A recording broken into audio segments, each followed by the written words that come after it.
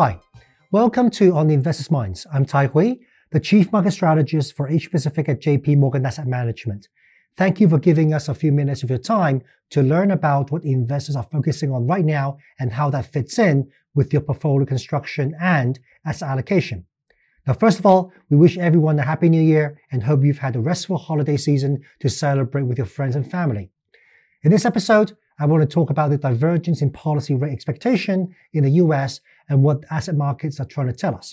From there, I think it's important to think about the source of return from fixed income and equities and for investors to set realistic expectations.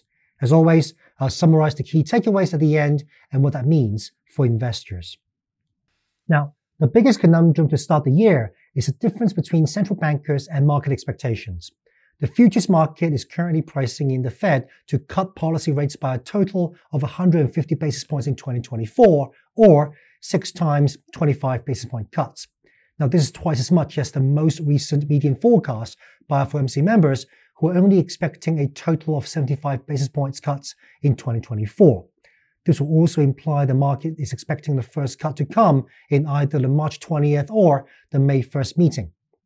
Now, one could argue that inflation has already come down meaningfully, and in order to prevent the real interest rates to rise too much and choke the economy, the Fed will need to be preemptive and start cutting rates earlier. There's also the other argument that it might not be appropriate for the Fed to start cutting rates so close to the presidential and congressional elections in November. There is some validity to the real interest rate arguments. After all, core PCE deflator has fallen from 4.9% in January 2023 to 3.2% in November. However, comments from Fed officials suggest that they're still keeping at least one eye on inflation and the job market is still pretty solid. So they're in no hurry to start a rate cut cycle. This means for the Fed to start cutting rates in March, economic data in the next couple of months would need to be turning sharply weaker or for a financial stress event to take place. While never say never, this sharp downturn scenario does not look quite likely at this point. So a more reasonable window for the Fed to start cutting rates would be in the summer, when more data confirms that inflation is truly laid to rest and there is further slowing in the economy. Not only is there a divergence in market expectation and the Fed policy guidance, there are also some inconsistency in various markets as well.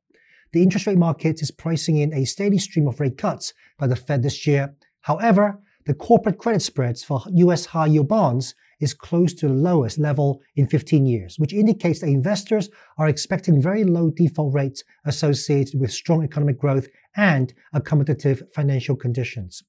Even if this is true, the potential for return from spread compression is likely to be much smaller. The strong equity bull run with S&P 500 up over 10% in the fourth quarter of 2023 partly reflects the high valuations justified by lower bond yields, but also a benign view that corporate earnings can maintain steady growth in the new year. It's not as much as we're expecting an imminent market correction, but we do think that investors should set realistic expectations on return from these assets. For example, corporate bonds, whether in investment grade or high yields, the income contribution is likely to be the main source of contribution in total return. For equities, corporate earnings in the US is likely to be modest at best. We think the market consensus of 11% earnings growth for 2024 is quite optimistic. Hence, stock returns are likely to be driven by valuation re-rating from lower yields or structural concepts such as artificial intelligence boosting productivity and also cutting costs.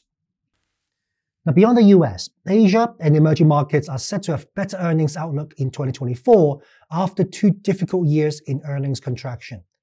The recent Asian export data is showing some green shoots of recovery. Of course, dividends can also play an important role in delivering total returns, and this is also where Asia has an advantage over the US. So to summarize, first, we still think that the market is too aggressive about the scope of rate cuts in 2024. Hawkish stance of the past 2 years meant that the Fed may need to stay the course of high rates for the first half of 2024 at least, unless there's a financial stress or a sharp deterioration in economic data. Second, the equity and corporate bond markets are pricing in a very benign macroeconomic backdrop and accommodative financial conditions. This isn't necessarily wrong, but it does not have much room for error.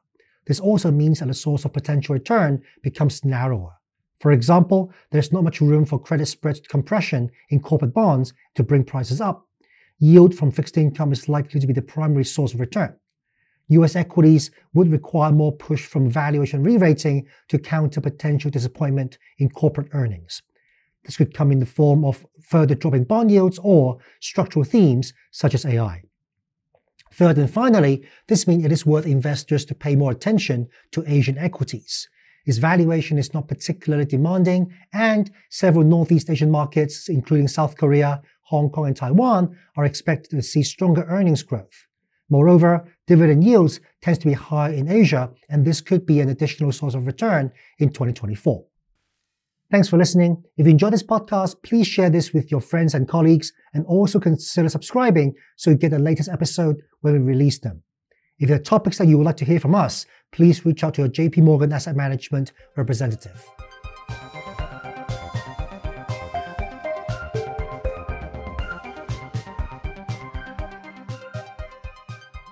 This content is intended for information only, based on assumptions in current market conditions, and are subject to change.